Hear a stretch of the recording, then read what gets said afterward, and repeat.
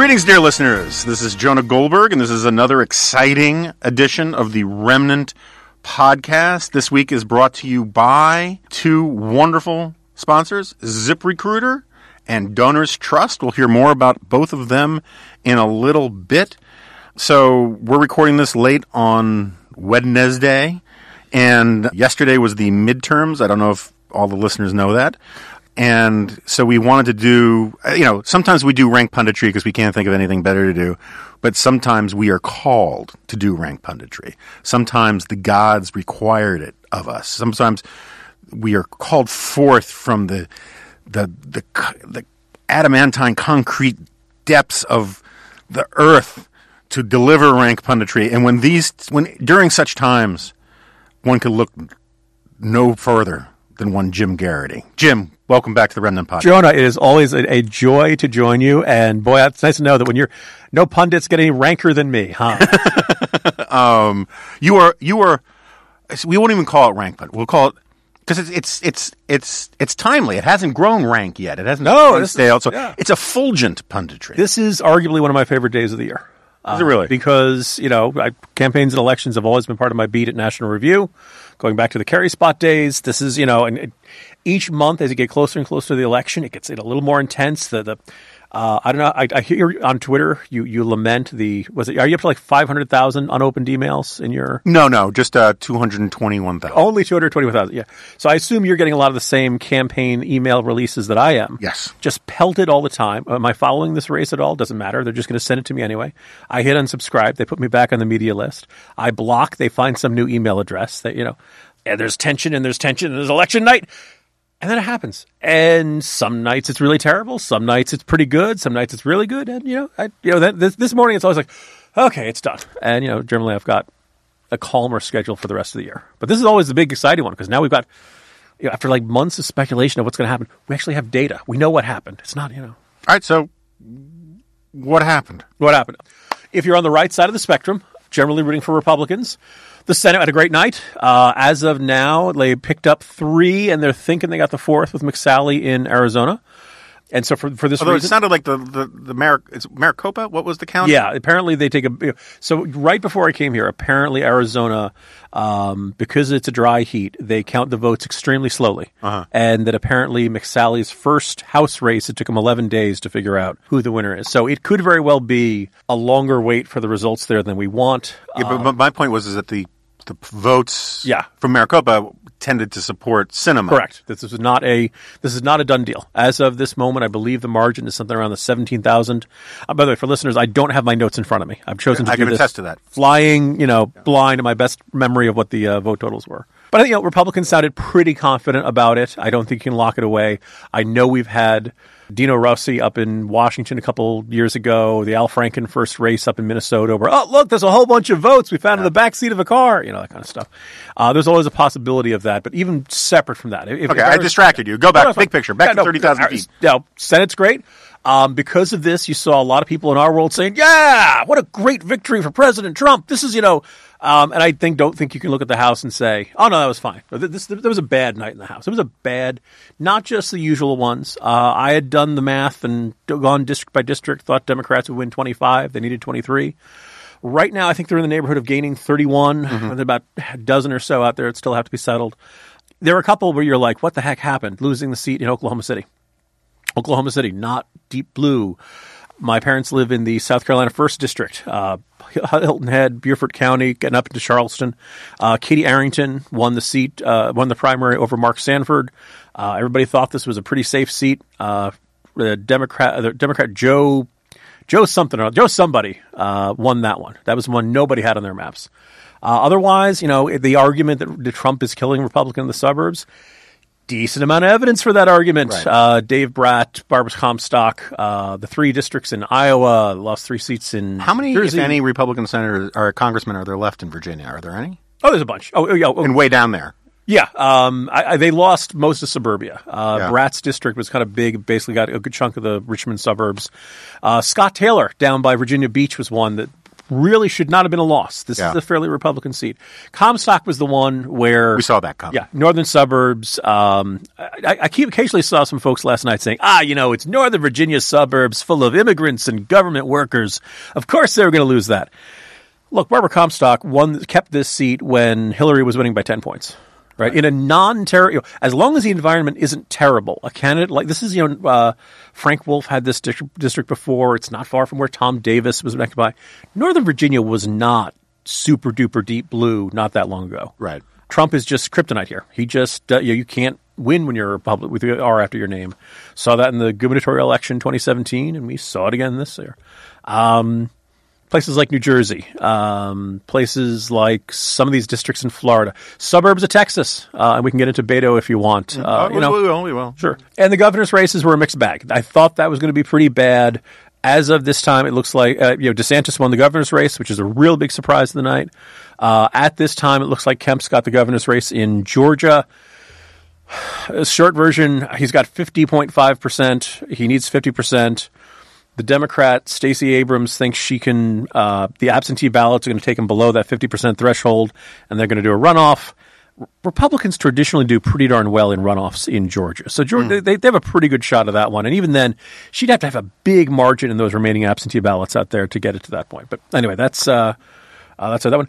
Winning Ohio, Mike DeWine. A lot of Republicans thought that one was gone. Richard Cordray, there, and Iowa, and so you look at that. Those are all four states that Republicans put a high priority on. Very important for presidential elections, stuff like that. So for Republicans, this really was nowhere near as bad as it could be, and you got some reason to celebrate. If your Supreme Court justices are your big issue, you're looking like that. Nice big little cushion in the Senate that looks pretty good. Good chance of keeping the control of the Senate, depending on how 2020 goes out. But, shouldn't fool themselves. The House went bad. And I don't think, look, you'll get some ones like that South Carolina seat, the Oklahoma seat, pretty back, if not 2020, pretty soon. But they have a problem in the suburbs, and I don't think that can be kind of hand-waved away. Yeah, no, I definitely want to come back to that. But let's start with some of the Senate stuff. So my favorite scene, and Jack, you're going to have to use the bleep button on this. My favorite scene in Scarface is the scene where Tony Montana is driving the assassin to blow up the car of the guy who's going to speak at the UN. And the deal was that Tony wasn't going to kill any women or children. And then the guy picks up his wife and kids, and Tony starts to kind of decompensate as he's driving. He's muttering to himself about, this is so bad, this is so bad. And then finally he just blows his top, and he shoots the assassin in the face and shouts, "Well, you stupid look at you now." Right? That keeps coming to my mind about Chuck Schumer and his strategy on Kavanaugh, right? Yeah. I mean, it's like, there is literally no way it could have blown up worse for Schumer and the Democrats, almost from any angle. I mean, it's like, granted, it fed into the suburban woman, college-educated Republican woman, blah, blah, blah, blah, dislike of Trump. But that was baked in already. Yeah. Right? Also, House doesn't vote in Supreme Court nominations. Right. They had. This might have turned out a little bit different. People know what they do. So how much of because there was all this talk about how the Kavanaugh effect had been wiped out, and then it looks like maybe no. Where do you put it all in there? Sure. There was a pretty darn sizable Kavanaugh effect. And if you want to say there was one Democrat whose victory most Republican, or at least maybe most conservatives didn't mind one bit, Joe Manchin in West Virginia. Right. Because he stands out as the example. He's the only one who voted for him. Yeah, and to say to Joe Donnelly, to say to Heidi Heitkamp, to say to Chris McCaskill, if you'd voted for Kavanaugh, maybe you'd have a better shot in this. Right. And not only that, the other thing is those big three, we kind of knew Heitkamp was going to go down by a wide margin. Indiana, I know you hear people say, oh, it's a polling error. Indiana has a rule where they really don't let you do robocalls, and they don't let you do stuff like that. So the polling's crazy expensive. Exactly. So you see fewer polls out there. Jack likes that because Jack is afraid of robots, and he thinks artificial intelligence is going to run everything. There you go. Robot candidates will rise. Yeah. So, he's for soulless automaton Jim Crow. That's a different issue. Why are you? I feel compelled to defend myself. I don't do this very often, but Jim Crow. What? They're not human. They're robots. Come on. Have you seen The Measure of a Man by Star Trek: The Next Generation? Would you deny worst Data? Star Trek incarnation. So 90s therapeutic. Ugh. There's no Catherine Lopez to burst through the wall like the Kool-Aid Man and say, "No, there's a Star Trek band in the corner here." There is no Star Trek band on the Remnant. Okay, this is a distraction, but it was your fault. I wasn't trying to impute racism to Jeff. It's just that he's constantly calling for the Butlerian Jihad, which is a Dune thing. He's terrified of artificial intelligence. When he house sits for me, he immediately unplugs Alexa. He's got issues with all this. He's Anyway. not racist. He's robophobic. That's Right. Okay. All right. Now that my name is cleared, I'm right. I'm leaving. Okay. Bye. So the short version is Indiana ended up being like a 10-point margin. Joe Donnelly was nowhere near, and this made sense in terms of the fundamentals. Indiana's a fairly Republican state. Mike Pence's home state. Joe Donnelly won with 50% in 2012 with Obama atop the ticket. Richard Murdoch was not a great candidate. I believe Richard Lugar endorsed Donnelly. Everything that had broken right for Donnelly 6 years ago was not breaking right for him now. And then you throw the Kavanaugh vote on top of that, and but yeah, I think there's pretty dark. Look, the fact that the Republican did so well in the Senate and didn't see this countervailing effect in the House races says to me, oh, well, people were really, really focused on those Senate races because, why? Well, I think the Kavanaugh vote. I mean, this was the sort of thing that got the Trumpies, the non-Trumpies, social conservatives. Right, no, I agree that at the time. I mean, look, you had, I was guns a-blazing for Kavanaugh, even though he wasn't my first choice, but I just thought that whole thing was so ugly that, that was a binary thing. Either you're for one set of precedents or another set of precedents, and I would rather the one that has Kavanaugh on the court. But it did seem to sort of dissipate. I mean, couldn't part of the argument also be that this Trump is just really, really good at activating non-college educated rural voters, and it wasn't the Kavanaugh part? Or, I mean, how do you tease this out? Will there ever be a poll that'll explain this for us? There was, just right before I came in, there was some study or something that said that immigration had not been a big motivator for Republican voters this year. And I think at the very least it's safe to say, it's not even necessarily anti-illegal immigration or anything like that. It's not even like you have to be pro-open borders. I think when you drop birthright citizenship out of nowhere, like a week and a half before the election, that didn't necessarily help. One, because it's a complicated issue that even conservatives have some disagreements with suburban voters or with the rural? With suburban voters. Yeah, I think it didn't help because...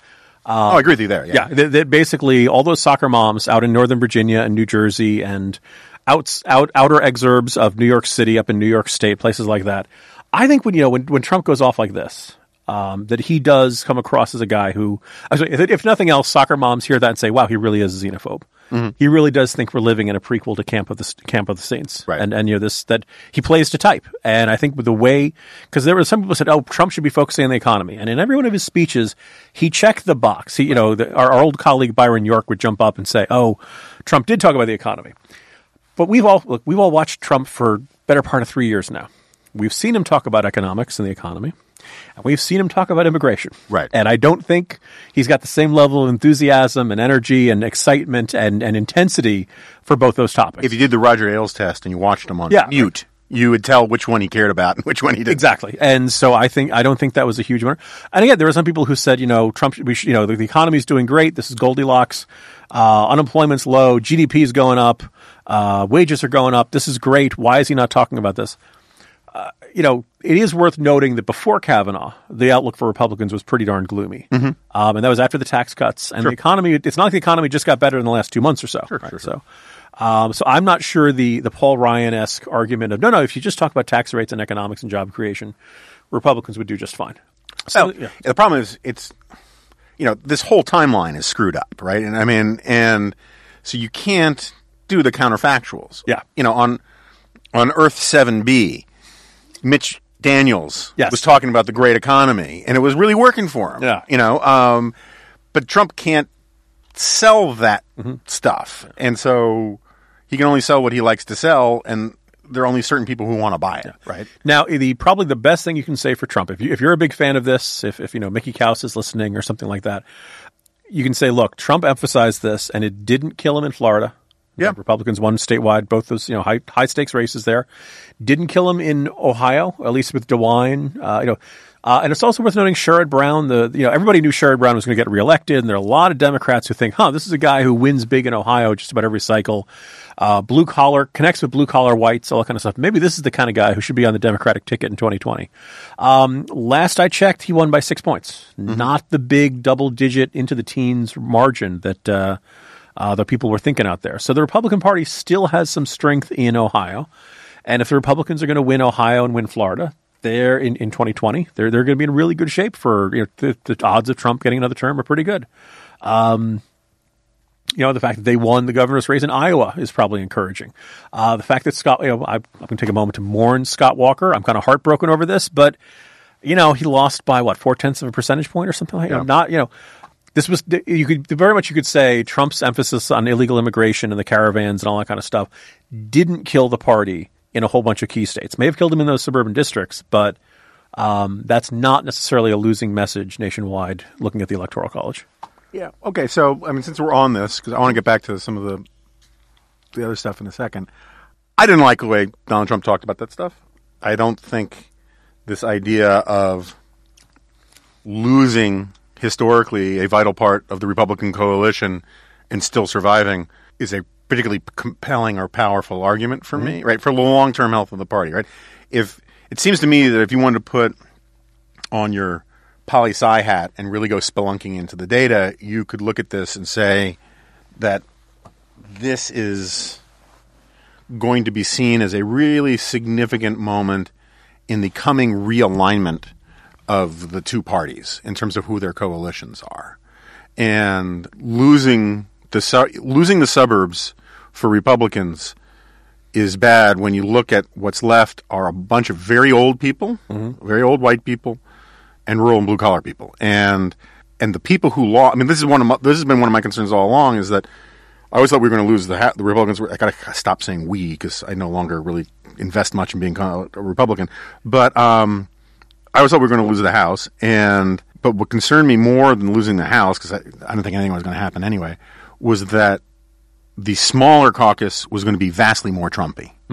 Because all of the people who knew how to run in diverse districts, dynamic districts, urban and suburban districts, they were the ones who would get wiped out. And that's what happened, right? Kaufman, Comstock, Corello. And that's not even counting the ones who retired because they didn't want to go through this. Right? And so the party really is being remade in Trump's image. And the party got off pretty easy this time around. But in terms of a long-term prospect for the party, this is not a great idea. On the flip side, the Democrats suck too, right? And they have enormous problems. And they're basically a regional party now. They're like a California and New York party almost. The college towns, big cities. That's pretty much the Democratic alphabet goes from A to B. Yes. So, but what happens when Trump is not on the ticket? It's not like Mike Pence cannot sell the birthright citizen stuff, cannot turn out those rural voters in nearly the numbers that Trump can. And if you've shaved off a big chunk of your coalition and you can't goose up the gains on the part of the coalition that Trump can, you could see how by 2022, Republican Party looks awfully rump party-ish. Yeah. I imagine you get a very similar experience that I do. A lot of people come and say, well, God, Republicans aren't going to nominate him again in 2020, are they? The one scenario where I saw, okay, maybe they don't, is if this midterm went disastrous. If this was a 2006, 2008 level Republican bloodbath up and down the ticket, lose the House by, not just by the margin we have, by a wider margin, lose the states, lose the governorships. By the way, as I understand it, as of this morning, Republicans control 31 state legislatures across the country. Democrats only 18. Not a big shift on the state legislative level. If it had been a disaster, then you might have had more Republicans saying, okay, we tried this. The Trump approach, 2016 was a fluke. He was running against Hillary. This does not work for governing. This does not work for campaigns, and we're going to get demolished in 2020. Ergo, we need Senator X instead of, Trump in 20. And you could see that form. With this, it's not going to happen. The Trump, Republicans believe Trump is a winner based on last night. But I'm not sure. I think you could make an argument that the truly Trumpified candidate, like Corey Stewart, didn't just lose in Virginia, the Senate race.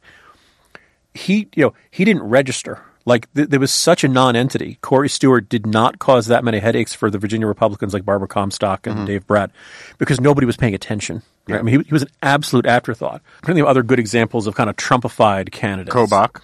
Yeah, right, Kobach. I mean, kind of this mentality of outrageous, in your face, pugnacious. Maybe you could say DeSantis was a example of a Trumpified candidate who managed to win. I got to double check. The irony is, I think he's ahead of Rick Scott, and I'd argue that while Rick Scott endorsed Trump and was very pro-Trump, Rick Scott is, you talk about, robotic candidates that should, be frightening. Rick Scott is an administrator. He's going to, he said, give me the data. I'm going to give you the right answer. No, he's so robotic. I mean, he's Mitt Romney without the charm. Like, people think you're joking, but that's a really good description. Yeah. Oh, I forgot to, I don't know about you, Jonah. 6 years too late, I get to write the headline. Mitt Romney wins. No, it's very exciting. Mitt Romney's going to Washington. Let's talk about that. I think Mitt Romney could actually end up being a fantastic senator, right? As listeners know, Ben Sass is a friend of this podcast, but one of the things Ben has not done a lot of is craft a lot of legislation, that's, part of the job. And Romney is such a grind, right? He does his homework. He gets his binders full of women. He gets along. No one doesn't get along with Mitt Romney, right? And you could see him almost with that bizarre sort of Mormon sense of mission, and I say this in a praiseworthy way, of him just sort of going around meeting all 99 of his colleagues, taking notes, writing little notes and all that kind of stuff. And I think, sort of like Lamar Alexander, he never should have been president. Maybe he was supposedly a good governor, but his skill set is really good for being a senator. I think Romney could end up being a great senator. Coalition builder. Yeah. And, Lord knows Republicans need that. Do you think he's going to be all that critical of Trump? Here we are. We've been talking. I don't know how long we've been talking about this. The midterms. We mentioned Mitt Romney now. Yeah. Right. If Barack Obama had run and become senator from Illinois, yeah, that would have been a huge deal. If John Kerry had run and become senator, insert any previous major party nominated presidential candidate running for office and winning a Senate. Like, okay, pop quiz, Jonah. Who is the only other American who has been a senator and a governor of two different states? Who? Sam Houston. Nice, right? Tennessee and Texas. First of all, what a nice little thing to put in your life story of Mitt Romney. Well, and the personalities are so similar. There is a buddy cop movie I would like to watch. Sam Houston and Mitt Romney teaming up. No, but just a sense of it's kind of remarkable how little. Yes, because it wasn't competitive and it wasn't a high draw. As soon as he announced, pretty much people knew that he was going to be the next senator. But it'll be very interesting to see him in the well of the Senate and making his speeches and stuff like that. I think he will be. I think he will pick his battles against Trump. Yeah. Because I think every Republican in office who wishes to stay in office has maybe this is a really interesting kind of thought to look forward for 2020. I don't think anybody's really figured out how to fight with Trump yet. I think that's probably right. That everybody who ends up in that fight gets diminished by it. Acosta having his, Acosta may love it, but I don't think he wins these exchange. I don't think people come out of that and say, well, Jim Acosta got the better of Trump in that one. Right? I think everybody who likes Acosta said, boy, he really gave it to the president there. Go get him. Go get him, Jim.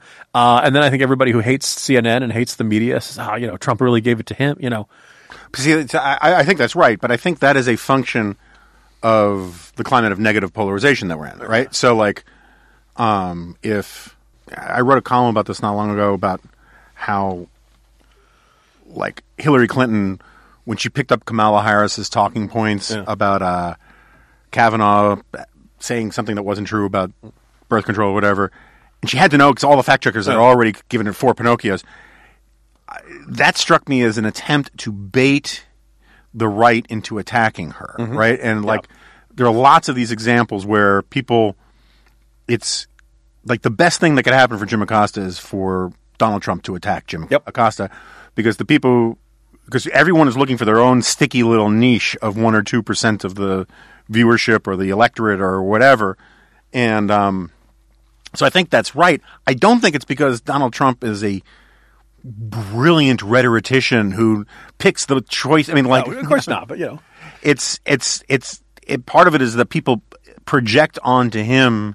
People are going to take his side, whatever he does, and so they declare whatever he does brilliant. Yeah. And the idea that little Marco, I mean, you nod like this is obvious, but I can't tell you how many pundits I listen to who talk about low energy Jeb and little Marco as being these unbelievably brilliant sobriquets or whatever. And it's just like, no, it's just like you're rooting for him, so you think what he does is great, right?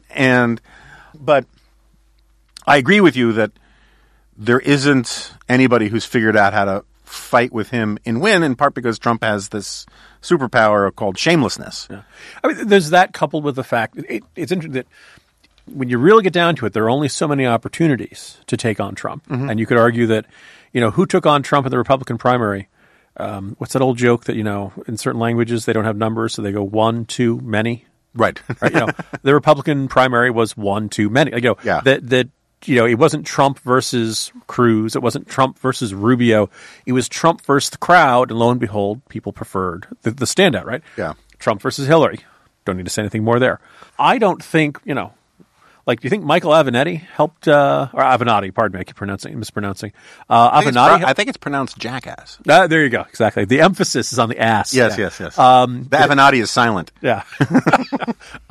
Did he help Democrats this cycle? No. Pretty much you could argue, probably. You could argue But he helped himself. Republicans' most valuable. Well, I mean, that's the thing. Do you want to get a nomination and be the president of liberal America, or do you want to win the presidency in 2020? For a long time, this happened in 2016, and I don't like candidates, Jonah, who are running to be president of conservative America and or on bigger book tours. Yeah. Or guys who are running for a gig on Fox News or stuff. Now, there's nothing wrong with Fox News people, We'll talk off air. But the gist being that if you're going to run, I want you to run and try to win at least 270 electoral votes. I want you to aim for 300. I want you to aim for 350, But the second thing is, and so I don't know if there's any there's interesting kind of theory floating around out there that trying to do an Avenatti style, you think you're angry, Trump, we're angry, that's not going to work.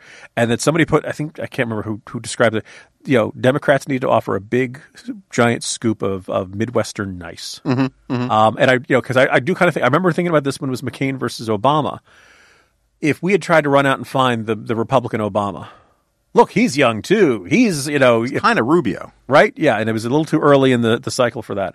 I don't, if you got a contrast, lean into the contrast. Don't, try to bring your own, because given a choice between Trump or cheap knockoff of Trump, I think the electorate will choose Trump.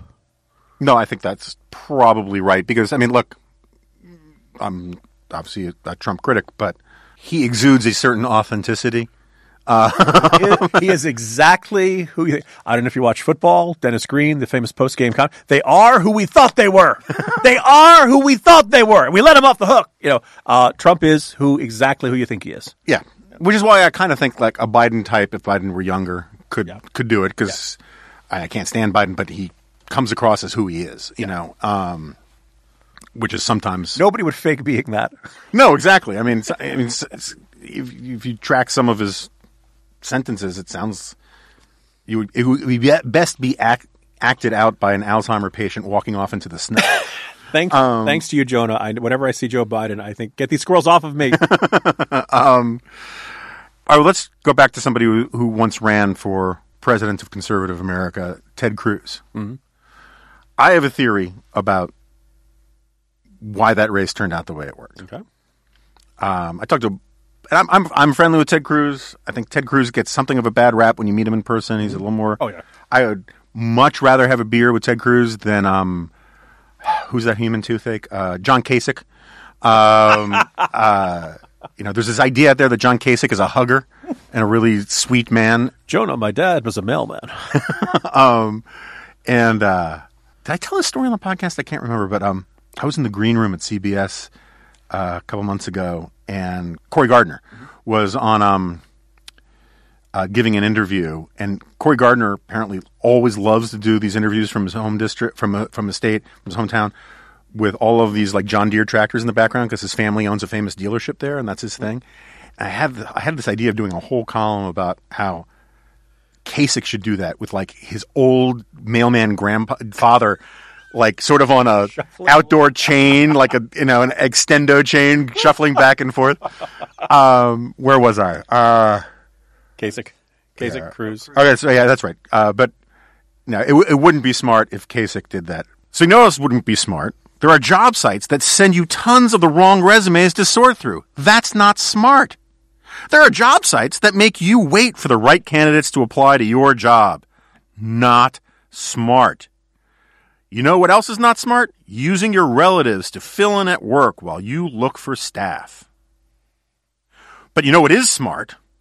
Going to ZipRecruiter.com/dingo to hire the right person. ZipRecruiter doesn't depend on candidates finding you, it finds them for you. Its powerful matching technology scans thousands of resumes, identifies people with the right skills, education, and experience for your job, and actively invites them to apply. So you get qualified candidates fast. That's why ZipRecruiter is rated #1 by employers in the U.S. This rating comes from hiring sites on Trustpilot with over 1,000 reviews. And right now, my listeners can try ZipRecruiter for free at this exclusive web address, ZipRecruiter.com/dingo. That's ZipRecruiter.com/dingo. ZipRecruiter.com/dingo. ZipRecruiter, the smartest way to hire. So we were talking about Ted Cruz. I hate to interrupt, but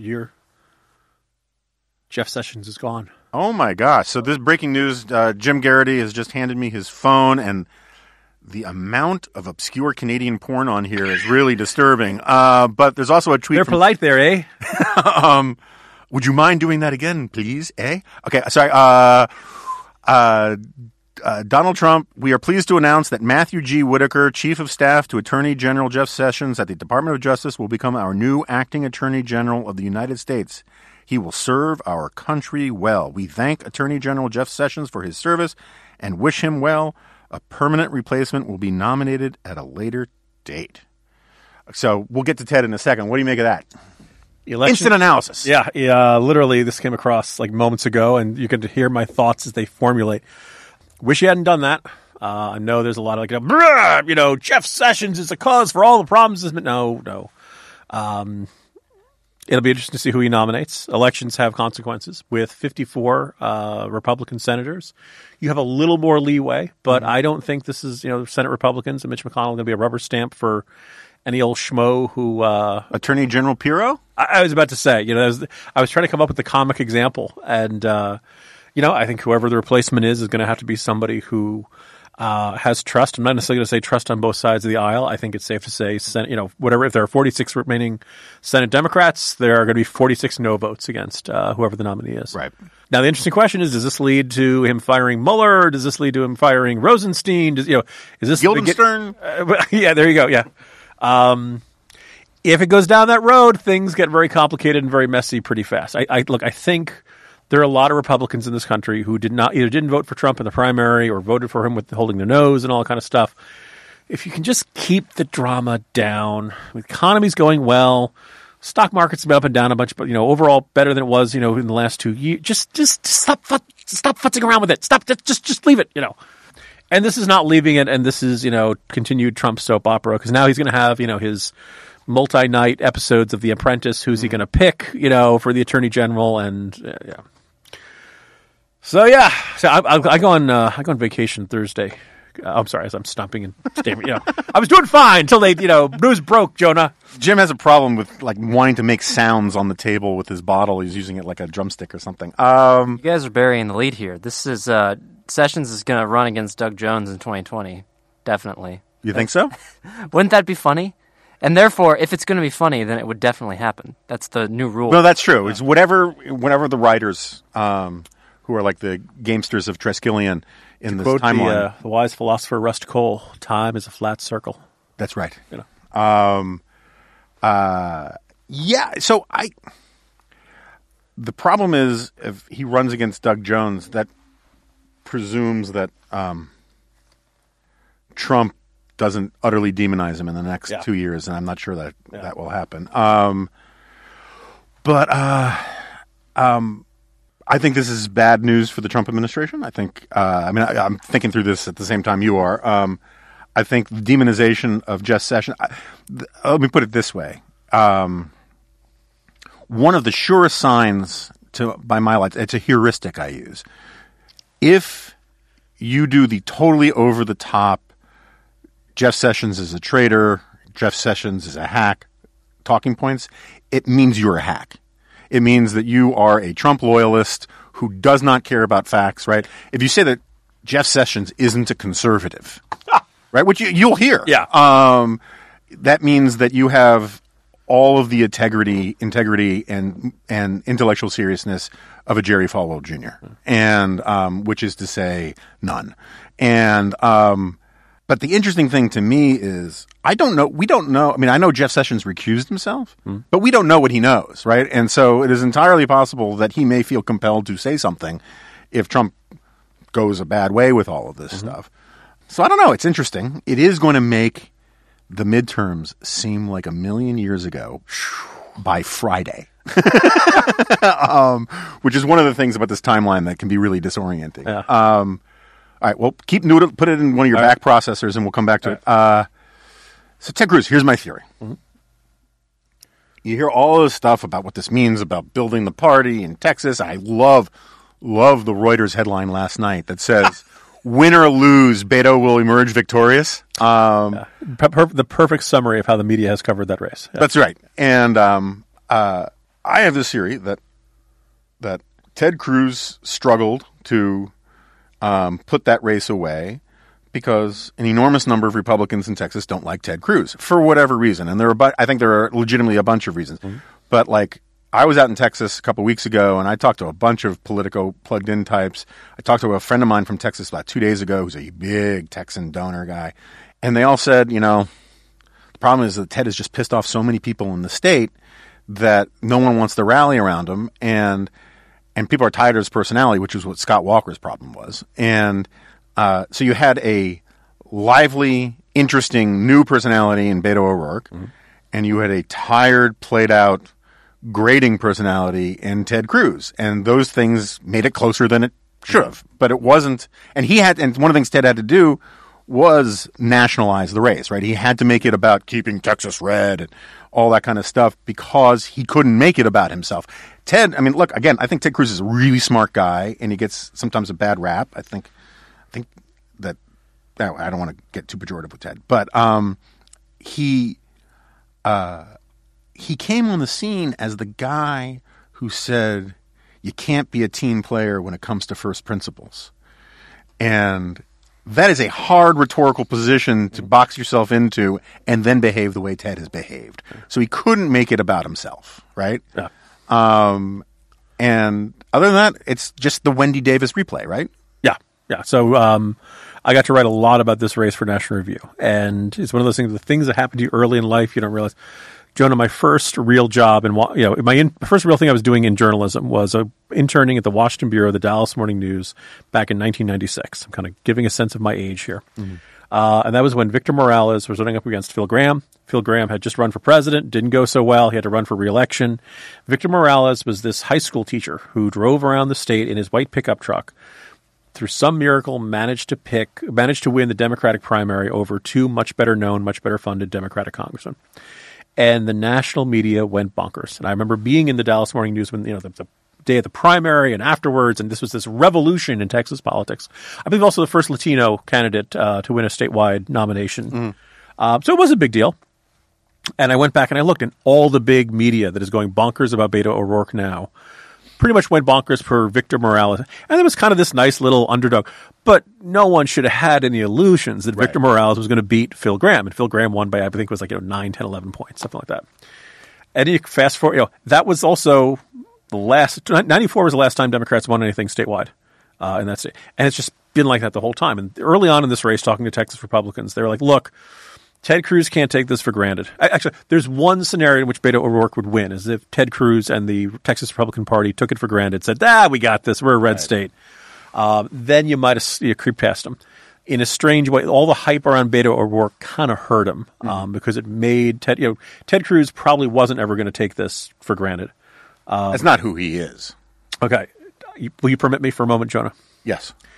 Jonah, Oh, dear. I have been listening to you and to Jim criticize me. And I just want to make 2 clear points. The first is You're scaring Jack. I believe in 2 things, Jonah. The first is the Constitution, and the second is Jesus Christ. And I'll tell you why, Jonah, because Jesus Christ wrote the Constitution.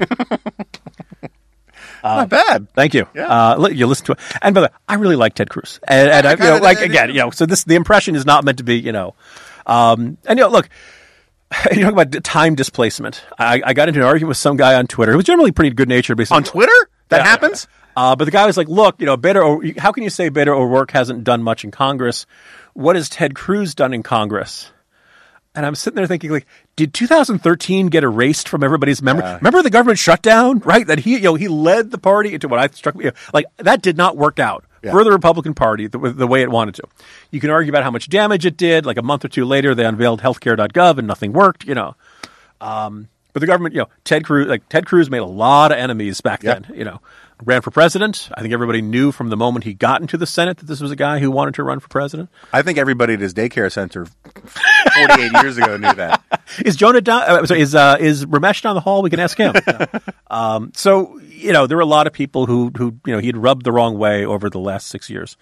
But in the end, it's Texas. It's a Republican state. And when people, our old colleague Tim Alberta had written a very interesting piece in Politico about a couple of days before the election who said, gee, if Beto had run as a centrist, could he have gotten over the top?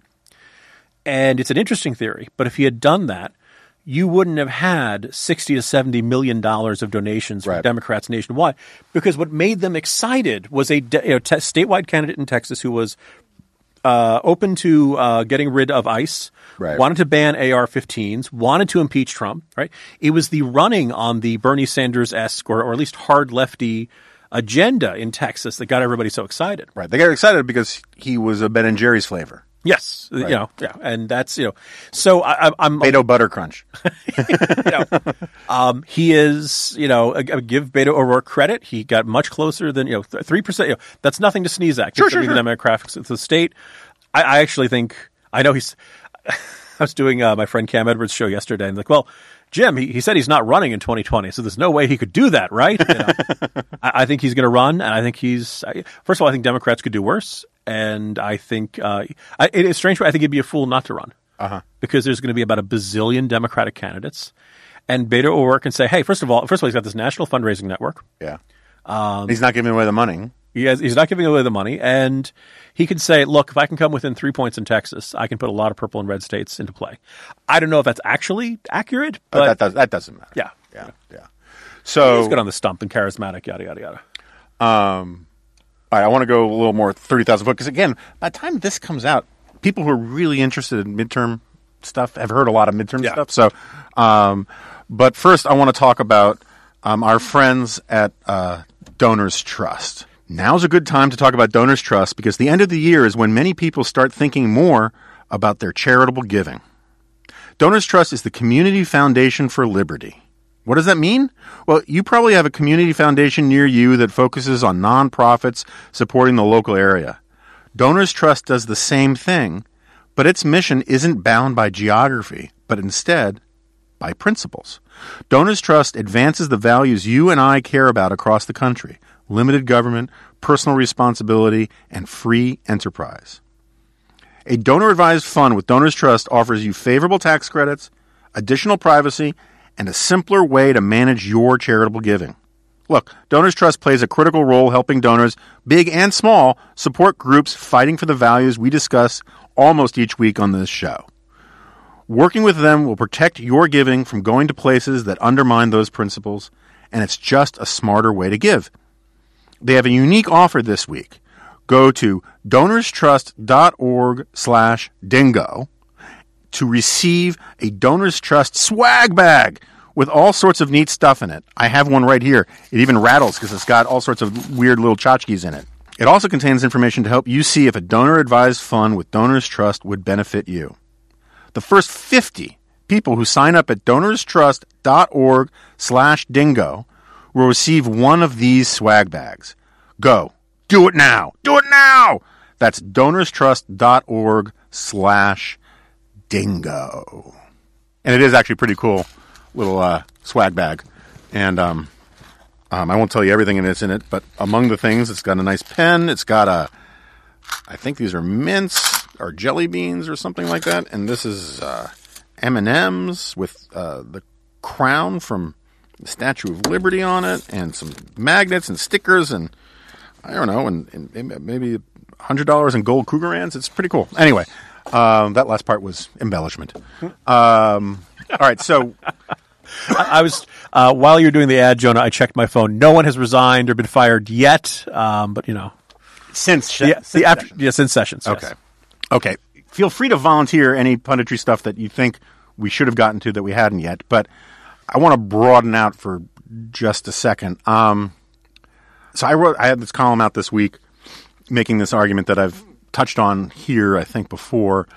You remember the book, The Party Decides? Mm-hmm. Right? So the argument was that even though the formal parties are kind of weak, there's this informal network of institutions, donors, interest groups that basically still perform the party functions, right? So on the right, it's National Review and the Weekly Standard, think tanks like Cato and Heritage and AEI, and donors and networks, Kochs, all the rest, who are the ones who select the nominee. And on the left, it's a different set of coalitions, but it's the same principle. And there were a lot of political scientists who thought that kind of blew up with Trump. I don't really care about that argument. I mean, I think it did, but I think it had more to do with the fact that it was a collective action problem with 16 people and blah, blah, blah. But as I watched the punditry last night on all three cable news networks, including one where I'm a contributor, or if you look at the controversy where Hannity appeared at the rally with Trump, right? The thesis of my column is that we have the weirdest irony of our times is that this is the most partisan moment maybe since the 1850s.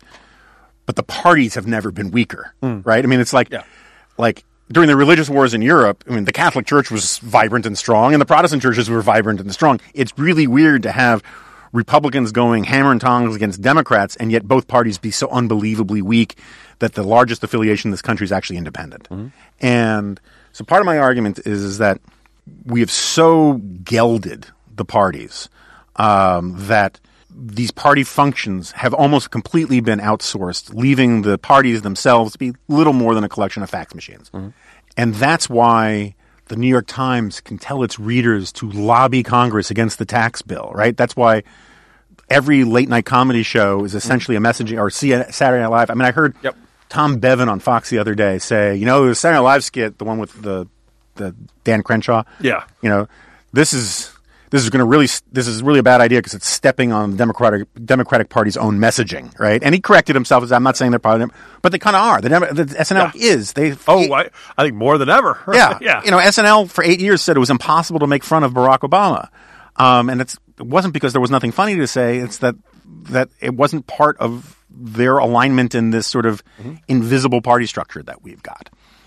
And so one of the things that I've been sort of fascinated with, I've been trying to figure out this period in 2015, 2016 where everybody went crazy, right? And the way I've been thinking about it is there are all sorts of us who've worn lots of different hats, right? I've always been kind of a party guy. I defended the Republicans. I criticized Democrats.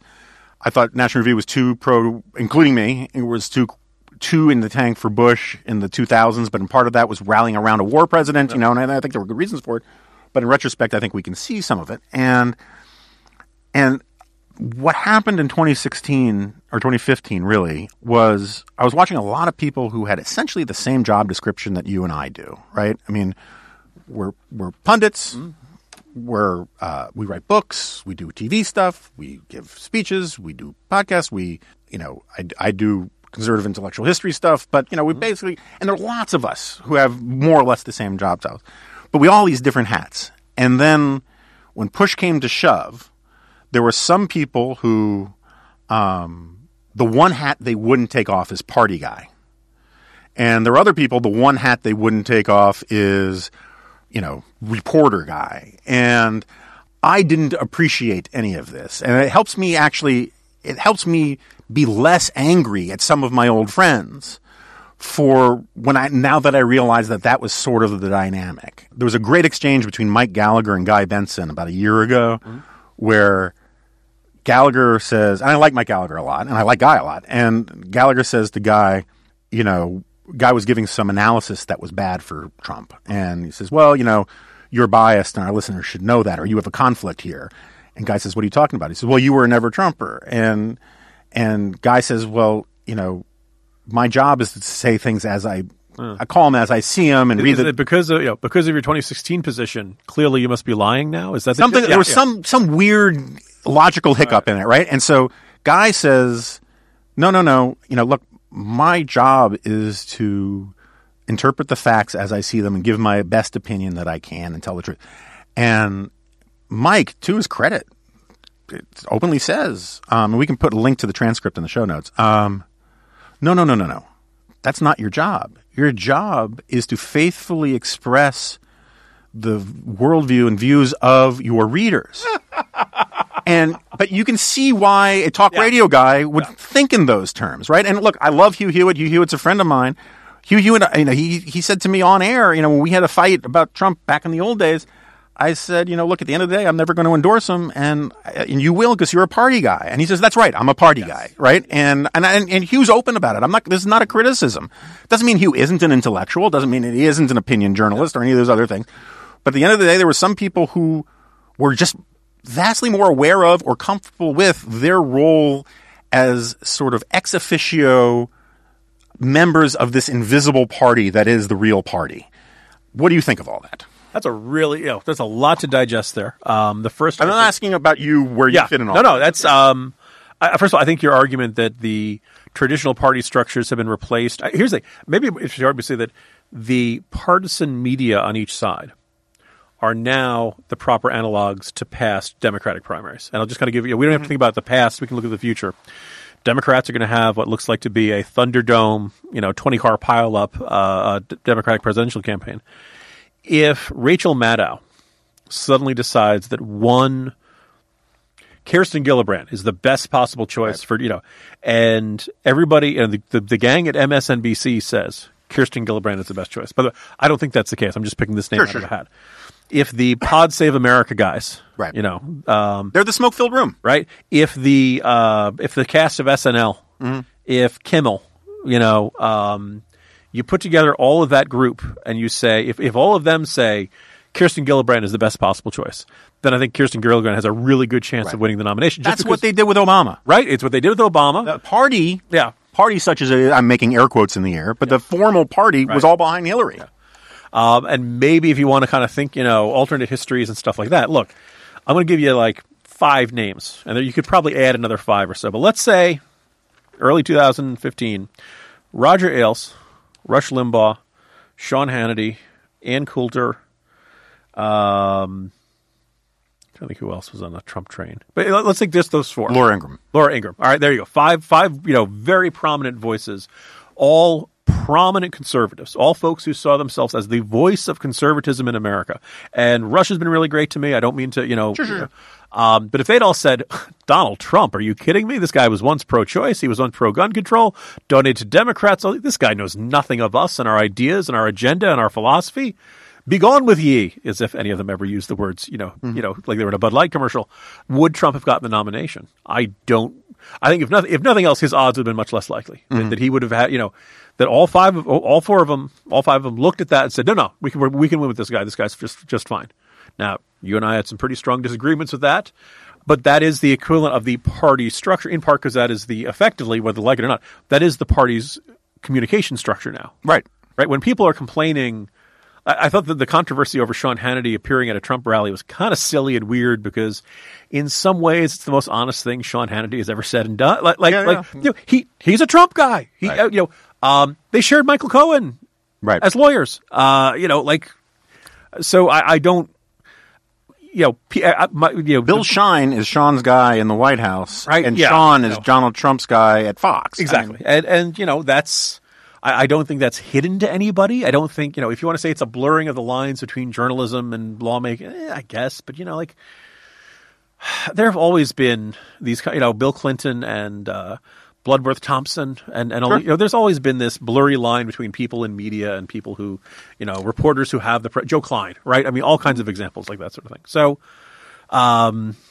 But here, to push back on that slightly, I mean, I agree with you. But the role, if you go back and you read National Review, Bill Buckley and Nixon, certainly Eisenhower, and even Reagan, there were tensions, and you were allowed to express them because this idea was that there was this distance between the two things. I remember, and I would quibble with the history because I don't think Rush and all those guys decided that Trump was their guy. I think what happened was there was a certain aspect of the people have decided and I must go with them for I am their leader aspect to it. It's certainly on talk radio, and I'm not singling out Rush or anybody, but you were getting it from your readers. I was getting it from my reader. It's tough to say, I think X, and your readership are like, no, I think Y. Yeah. And you are betraying me by telling me it is Y. Yeah. No, and that's, and particularly in something like talk radio where it's a much more intimate relationship with your audience and it's a much more bound relationship economically with your audience, right? But the thing is that back when the parties were more robust, it was understood that the stuff that happens within the parties is the naked partisan politics stuff. And then everyone else had a little bit of critical distance. So yeah, of course the New York Times was friendlier to Democrats in the 1960s than today, but it was much less of an adjunct to the Democratic Party than it is today. And I think that one of the problems that you get is that when you take all of it's Mitch McConnell, this great line I quoted when he was giving his floor speech about the McCain-Feingold thing. He says, look, going back to the Watergate era reforms, we haven't taken money out of politics. We've just taken the parties out of politics. The NRA, and you know the NRA vastly better than I do, but I don't think you would disagree with me. That it's not the NRA's power isn't that it gives an enormous amount of money. Nope. It's their power is they're really good at messaging and organizing their voters to express their will on a single issue. NRA is so much better than the Republican or Democratic Party at what it does. Gun rights had a pretty decent midterm election, and I want to say they donated like 9 million this cycle. That's not a lot.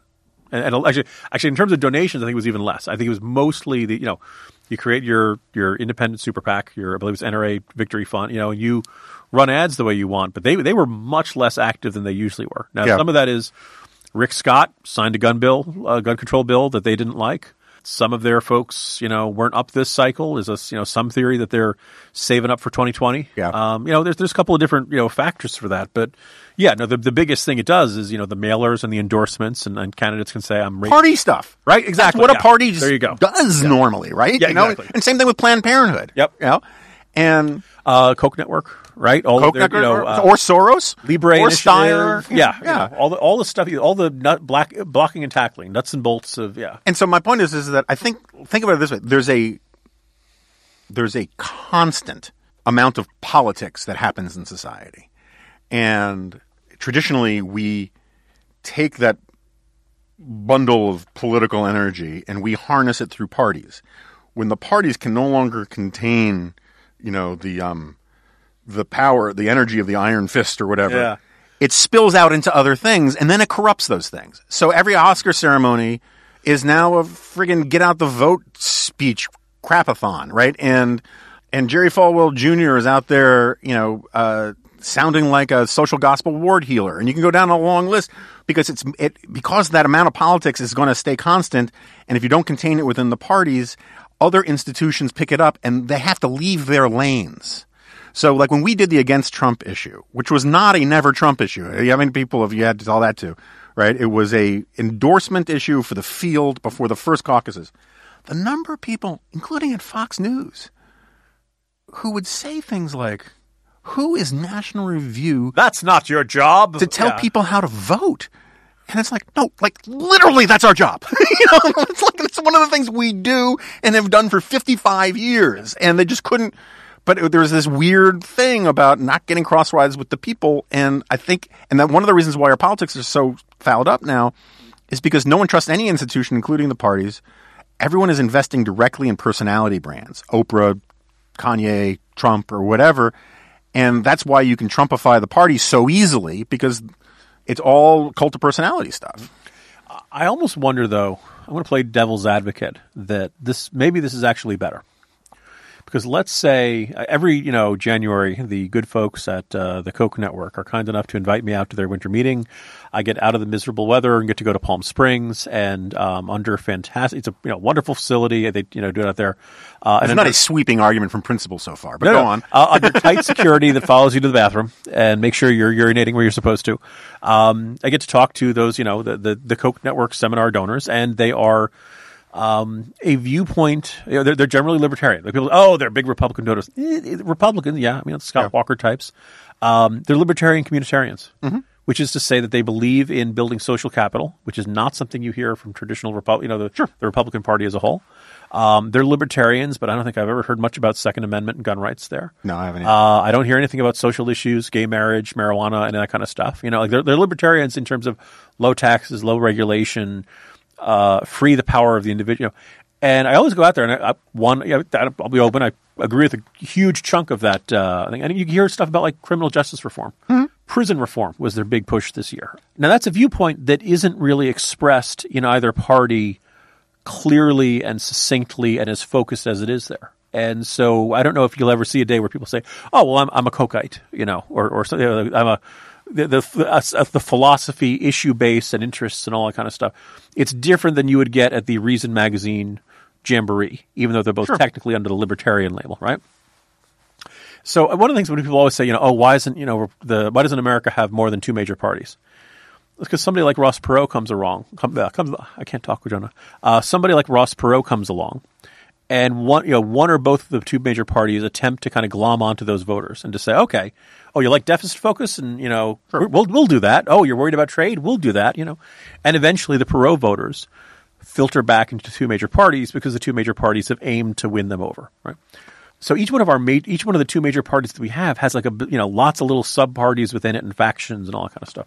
So what we're seeing here in this independent, if you want to say that Tom Steyer's impeachment before all as an independent group, the Koch group, NRA, any one of these interest groups, single issue groups, or even kind of just general approach towards politics groups, they're kind of like they're taking these factions within the party and now they're operating outside of the structure of the party. It's not quite a true multi-party system, but it's maybe a factional system that ends up, and it's the same, whether we like it or not, it's the same contest of persuade people to your point of view. Yeah, look, as someone whose first job out of college was at the American Enterprise Institute and has worked at only nominally profitable institutions for my entire adult life, I have no problem with these idea network things. I mean, I wish they were more powerful, not less powerful. Yeah. But my point is that, so wouldn't it be better, though, if the actual political parties had the power to control their message a little bit? I'm not talking about silencing people outside the party, right? I'm not up for any of the campaign finance reform garbage. Yeah. I am saying, though, that why not be able to just give your money to the Republicans rather than to these PACs and all the rest? And why can't – because, look, things are going to get worse. Right. I mean, we've talked about this before, but like in 2015, I kept telling my Democratic friends, you don't understand. The President Donald Trump is much worse for you because our celebrities kind of peter out at Scott Baio and Ted Nugent. You've got Oprah, you've got all these people, and if cult of personality stuff and celebrity can overpower everything else, and the parties are essentially powerless to stop that, then that is a brave new world we're heading into, and it's going to be a bigger problem for you guys because you got all the celebrities. Why can't first of all, they used to smoke-filled rooms. First of all, I like smoke-filled rooms. I'm in a lot of smoke-filled rooms. But I think the parties need to be more powerful. I disagree with you about the two-party system. I think the fundamental reason is we have that winner-take-all, first past the post, whatever you call it, system. If we had proportional representation, we'd have more parties, but as Hofstadter says, the role of third parties in American politics is like that of bees. They have their effect by stinging and then they die. Right? The third party that comes along always punishes the party it's most similar to. Right? So in 1912, Bull Moose Party screws the Republicans, and then we get the worst president of the 20th century. Ross Perot basically hurt the Republicans. Greens, Al Gore. Al Gore. Okay, right? interesting. Right. Yeah. So this brings me to the second point. Right. Because I am so unbelievably disillusioned, and I start day drinking really early these days, and I'm a misanthrope, and all of these other things, right? And I'm kind of politically homeless. It's very hard for me to get really angry about progressive nonsense these days. I mean, and normally it used to be I could just be easily triggered by a lot of it, but because I think there are just so many dumb arguments everywhere that's hard for me to sort of have that tribal, oh, they're being stupid, because I think so many people on our side are being stupid too. But the Democrats won the popular congressional vote thing makes me want to take a ballpoint pen and just put it through my left eye. I think it is so unbelievably, incandescently stupid. And it feeds into this thing that I've been talking about for a while. American people are acting like they want to live in a parliamentary system. They want to vote for parties. They want to vote for party platforms. They don't want to vote for office holders. They want to vote in a party, and then the party will decide who fills all the positions. And they don't want to admit that the Constitution won't let them. This is going to get worse, don't you think? Well, okay, there's a lot to unpack here. The first is, we live in stupid times, and the role of celebrities getting involved in politics. There are very bright celebrities out there who can sometimes weigh in. I've done a lot of Taylor Swift jokes, but I don't think she really, went that far. She had a viewpoint. She liked Bredesen. Yeah. She put it out there. And oh, by the way, it did jack squat in that race. So maybe we on the right should complain less about, those Hollywood liberals are, Yeah, we don't whine when NASCAR guys come up on stage, right? But the other side, if Taylor couldn't deliver Tennessee, I don't think there's that many, right. But the kind of the second thing that kind of, grows out of that is that the subtext of 90-some% of political arguments is that I should get what I want, right? I want a Democratic Senate. Ergo, all votes should be summed up, should be added up, and then we get, whenever they say that, and half your listeners probably know this already, Jonah, but in California, they have that, two past the post in the primary system. So, how many votes the Republicans got in the Senate race in California this year? 0, because it was Democrat against Democrat. Right. And that's in the neighborhood of like 6 to 7 million votes. Right. Right. So, gee, what a surprise. The Democrats got more, votes for the Senate this year than they did, okay, yes, gerrymandering. I can understand the annoyance of gerrymandering. I can't stand the annoyance, the idea that gerrymandering just came along in the past decade or so, but this idea that I feel like John Belushi talking about the hibachi and just freaking out on Saturday Night Live. This idea that Ian Millhauser. Mm-hmm. Oh well, okay. I mean, there's something wrong with that dude, right? But he tweeted, "There will never be free and fair elections in America so long as we have a Senate," or something like that. I mean, Jonah, when's the last time Democrats controlled the Senate? Hours ago. 2013. It was not 2014. It wasn't that long ago, man. Here's the other thing, which it's an upside of our politics, but I think reflects we gotta win this one. There are not a lot of states in this country. And we think about, we got red states and blue states. There are a whole bunch of states. Each party has won at least one seat statewide in recently. Mm-hmm. Like New Jersey is a deep blue state. Chris Christie just had 2 terms. Right. It wasn't that long ago George Pataki was governor of New York State. There's a Republican governor in Massachusetts, a Republican governor in Maryland. Became close in Oregon. Massachusetts. You go down the list. There aren't that many states where you're like, well, this one's over and there's no point to this.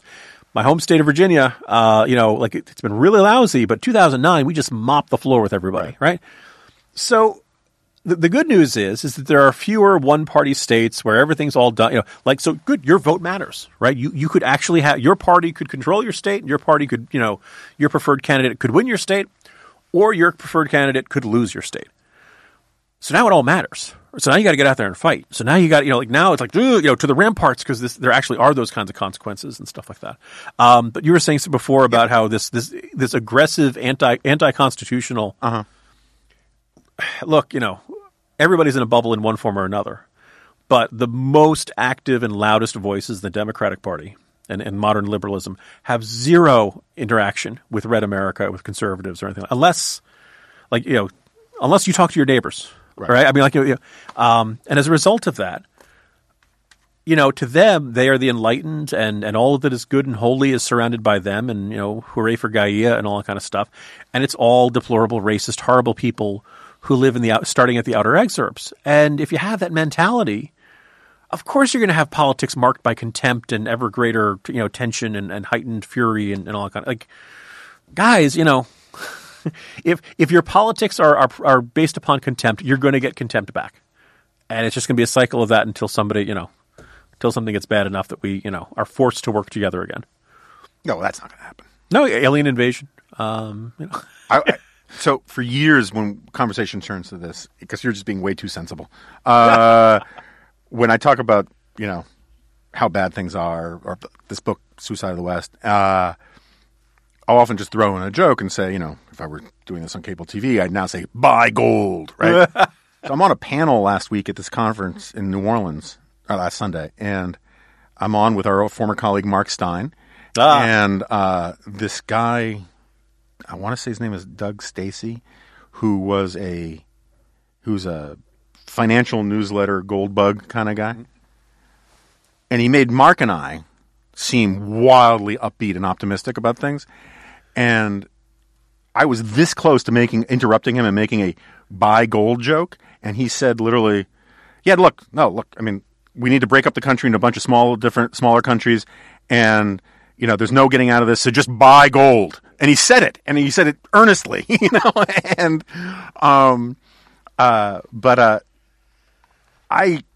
this idea, the reason why this majoritarian thing, right, enrages me, is that, as I am open to the idea that Donald Trump is violating democratic norms. I think he is violating democratic norms. To all of a sudden say that the Senate, the Constitution, and the Electoral College are illegitimate, and the Supreme Court are illegitimate because the California got to run up the aggregate vote is so much worse. Because Donald Trump, and I say this to his credit, often doesn't know what he's talking about this stuff, right? These people, for the Vox types to talk about this stuff as a serious issue is fine if they want to repeal the Constitution, right? If they want to say, we need a parliamentary style democracy, we're going to elect parties, and then the parties are going to select office holders. If they want to get rid of states, right? If they want presidential candidates to only campaign in L.A. County, Manhattan, Dallas, and a handful of other cities from now on, because the Electoral College doesn't mean anything, let them make that case.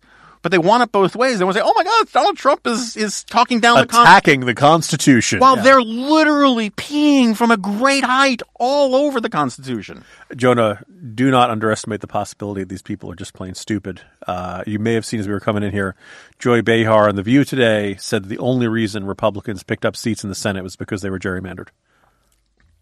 And I just wanted to, I have not run across Meghan McCain. I just love to see Meghan McCain leap across the table and say, you can't talk about the elections until you know which one is the House and the Senate. This is not that complicated, people. There's no gerrymandering of states. You know when we gerrymandered the states? When we made the states. Right. That's when it was gerrymandered. That's what a state is. Yeah. There's not a guy named Jerry, last name Mander, who's running around. And yet, if we were to kill these people, we would be the ones that go to jail. Who's got the eliminationist rhetoric now? No, it's just Do you remember that Simpsons episode? Yes. Okay, where Lisa ruins Mr. Burns' chance to run for governor, and Mr. Burns leaves, and he says, ironic, isn't it, Smithers? This anonymous clan of slack-jawed troglodytes has cost me the election, and yet if I were to have them killed, I would be the one to go to jail. That's democracy for you.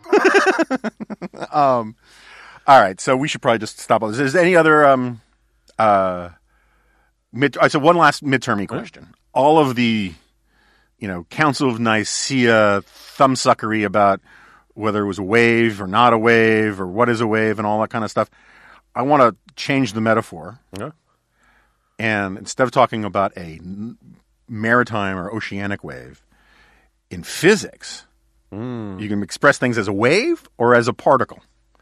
And it seems to me that, the way to look at this is it's a whole bunch of interesting particles out there, right? You can tell one story by connecting a certain number of dots or particles. Some of these particles, I think, are like strontium-90 and are going to have long-term consequences. But I don't think you can do the wave analysis where there is a fluid understanding of the whole thing, because gaining in the Senate, losing the House, and the various, losing these governorships in the upper Midwest is bad for Trump. Winning in Florida is good for Trump. Indiana, good. I mean, so it seems to me more pointillist than wavy. Okay. So because this is an extraordinarily successful podcast, Jonah, I brought a visual aid. And so everyone can see it. I will hold it up to the microphone so everyone can see. So everyone has seen the duck-rabbit optical illusion, right? Where you look at it one way, it's a rabbit. If you look at it this way, it's a duck, right? Okay. Yeah. That's the election. The amazing thing is that Jim is not doing this with a piece of paper. He's taken his jeans pockets and pulled them inside out. And there's actual. I have parts of a duck and I have parts of a. All right. So anyway, but we'll take a picture or find some version of this for the website. The gist being that, if you look at the Senate races, it was a really good night for Republicans and Trump. If you look at the House races, it was a really bad night for Republicans. If and sometimes you're not going to get that simple, easy narrative. I think that. If you're, the press conference today, we went on right before we came in here, but when people are like, could you believe Trump was, boasting about his victory in a year? Yes, this is Donald Trump. This is exactly what he does. What did you think? He was going to come out contrite and say, well, I really feel chastened by all this and I'm going to change my ways. I'm no, he is who he is. Have you heard the news that bears are using our national forest as toilets? There you go. The Pope is Catholic, although Michael Brennan Doherty might have a disagreement. Anyway, for Republicans, the good news for Republicans is you nominated Trump, you end up with a Trump presidency. You've gotten a bunch of the policies through that you wanted. You got 2 Supreme Court justices you wanted. You got to put up with the circus every day. And there are some of our colleagues who are like, big deal. I don't think that's a big deal. I think it's really annoying. I think on any given day, he can find some new, as we talked about, you can have a really good economy. You have real accomplishments to talk about. But because his mental input is whatever the Cryon says in Fox and Friends that morning, he'll go on to the president's daily brief. Yeah, and then he will just, and he'll go out there and we will start talking about stuff. He will bring up topics, this is bringing up this giant can of worms. Short version. I think the way the Constitution is written as is, birthright citizenship is in there and there's no way to take it out. You'd have to change the Constitution. I also think birthright citizenship should not apply to people who come here illegally. Right. So I think we should change the Constitution. And when people say, Jim, that would be hard. It would take a long time. We need 3/4. Well, then let's get started on it. And maybe we can get this done by 2020 or 2022. Let's chop. Because we give the Democrats and the left all kinds of grief every time they want to just do away with the Second Amendment. And we say, hey, it's in there. You can't just find some judge who's going to interpret the way, we should do the same thing. There are people in this world who disagree with me, strangely enough. But if you're a Republican, the outlook for 2020, if you want Trump reelected, there's some good signs here. I don't think you're out of the woods. I think obviously there's a lot of road ahead. Depends on who the Democrats nominate. Depends on how the economy's going. I don't know if depends how the investigations go in the House. Yeah. Depends on what Mueller comes back with. I don't know if we will be in as good an economic shape in 2 years from now, just because boom periods have to end. Recessions show up sooner or later. Hopefully it's a mild one, but you never know what's going to happen. Will we be at war? Will we have a terror attack? Will we have more idiots like the mail bomber and the synagogue shooter and guys like that? A lot of variables ahead. Having said that, if you want to move this country in a more rightward direction or a conservative direction, things have been worse. Things have been pretty good for, this period. And, look, there's an old saying in SportsCenter of, that guy's listed as day to day, but then again, aren't we all? We don't know who's going to be around a year from now, 2 years from now, or something like that. So the political landscape could look very different. So I'm reasonably optimistic, Jonah, but that could just be because I'm going on vacation tomorrow. So yeah, well, I mean, I'm more pessimistic because I think about this more in terms of the long-term argument, and conservatism is getting pretty toxified for young people and for sort of bourgeois married people and all the rest, and it's becoming a sort of niche thing for old whiter people, and I like old white people. So I have some in my family that I'm very fond of. I'm becoming one myself. That's my plan, at least. Yeah. But you're applying for, and part of it is just my preferences. I like arguments, and I like making arguments and winning by making arguments rather than insulting people and grinding it through. And I think the long-term damage to the Republican brand is greater. You know, and Jonathan Last poses this good thought experiment about how if you could go back to, say, 2000 and look at the Bush election, right? And you don't know how things are going to play out in the future. But if you could go back and say, will we be better off after 8 years of Bush? And then you have the Iraq War. The Iraq War, which does not go swimmingly. You have the 2004 effort to gin up voting on gay marriage, right? That then goes, that gets a lot of people out, and then the Supreme Court votes it down, and all of a sudden all these people are saying, wait, it produces an enormous amount of cynicism in people, right? You don't get Obama if you don't have W. The arguments that W made for strong government conservatism and compassionate conservatism, all kind of stuff. You can go back and you can look at all those things and you can say, if I knew then what I know now, would we do it the same way? And I think it is very, very unlikely that in 2030 we're going to look back and say, wow, this all worked out much better for Republicans and conservatism than Jonah Goldberg feared. I'm just not convinced of that. But we will drink in our 60s or our 70s. I can't do the math when that time comes. Anyway, where are you going on vacation? You ready for this? So after all of my griping about how terrible Democratic, we're going to Chicago. Lovely. My wife and I. It's a fun town. It's a great town. I have found so as much as I realize the anarchists are burning it down now, but I like Portland. I've enjoyed my visit to Seattle. I think of myself as a man on the right and all that stuff, but man, I'm not trying to. These hipsters know how to eat. Do you? They know how to drink. There's a lot of fun places that I just wouldn't want to live there because they're run by crazies. Yeah. But the tourist sections are very nice. Yeah. And there's a lot of defecating in the street, which I'm not a big. Yeah, I'm not going to San Francisco. Well, I'm going to San Francisco, but no, in Portland there's some of that too. Oh, and speaking of defecating in the street, Paul Krugman's columns. Earlier last week we recorded a special bottle episode of The Remnant on homelessness because we knew we were going to have to do this rank punditry episode about the midterms, and so we figured we would compensate by going way the other way on rank wonkery. So it was an hour with this guy, Stephen Ide from the Manhattan Institute, purely on homelessness. I thought it was interesting. I think people will find it interesting. And if you were fed up with all the Trumpian stuff, I know a lot of listeners give up on this podcast because I refuse to talk about how glorious these times are, and I wallow in my remnancy. I don't think Donald Trump's name or any of that stuff comes up in the podcast, so give it a listen. And other than that, Jim, as always, thank you for being here. Jonah, I enjoy this every single time. And I believe, so I know Ramesh has done more, but has any other NR colleague done 3 episodes? No, you've done more than Ramesh. Ramesh has only done 1. Really? Yeah. So I am the champion amongst NR people? Is that right, Jack? Ben Sass has done more. Well, I mean, that goes with that. He sleeps on your couch, doesn't he? Yeah, pretty much. Charles Murray's done more. But that's about it, I think. All right. Right? I'm looking forward to that Velvet Rope 5-Timers Club. Yeah. The swag bag you get for that is unbelievable. All right. So, Jack, is there anything else that we need to... I know we've gone long, and so we don't need to do our usual various and sundry stuff. Well, this is unexpected, but I have a message for everyone. Uh-oh. Just chill. I mean, this is my 2018 midterm takeaway. It's just an election. Like, people lost in some places, won in others. I mean, the people who lost in some places will win in the future in those same places, and vice versa. I mean, it's just politics. It happens. People win, people lose. Republicans will win again in Wisconsin someday. I don't know.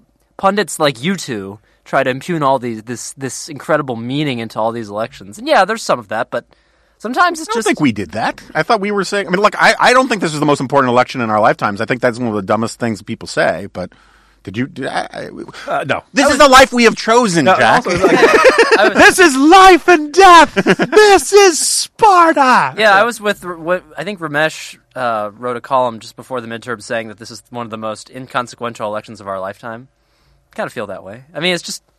But I agree with that on policy grounds. Nothing's going to come out of Congress, right? Yeah. I'm glad that Cocaine Mitch can get more judges on, right? That's a good thing. Look, it was like, if Clarence Thomas retires, Ruth Bader Ginsburg goes on to her heavenly reward, and Stephen Breyer goes on to the... This could be a very consequential midterm elections. I agree with that. You can confirm judges with 54 votes that you wouldn't be able to do with 51 votes. I agree with that entirely. So, you know. yeah, but also, like, the duck rabbit. Can everyone see it on the microphone? yeah, it's very visible.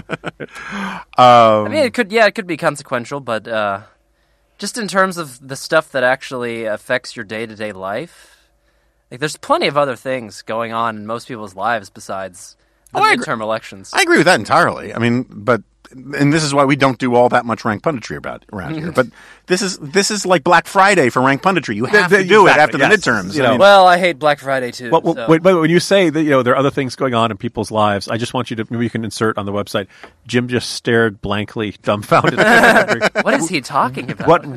I understand the words coming out of his face, but they may have no meaning for me.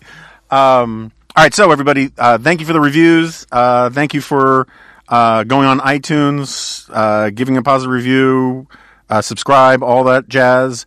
The Remnant Pod at Gmail, at Jonah Remnant on Twitter. I'm going to be at Villanova on Thursday. You can go to the website to find out information. And then next week, I am at Roanoke College.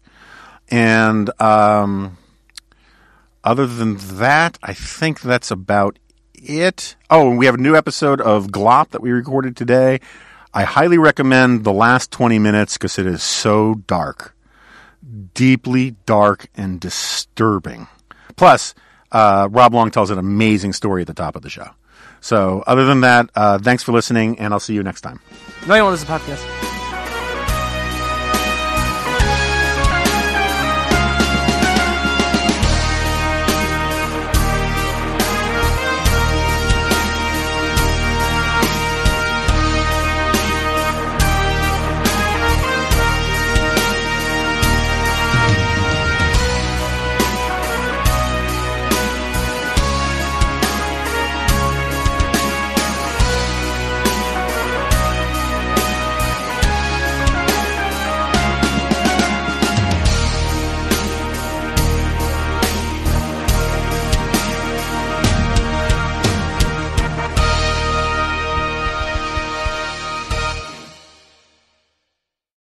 If you guys are really us, what number are we thinking of?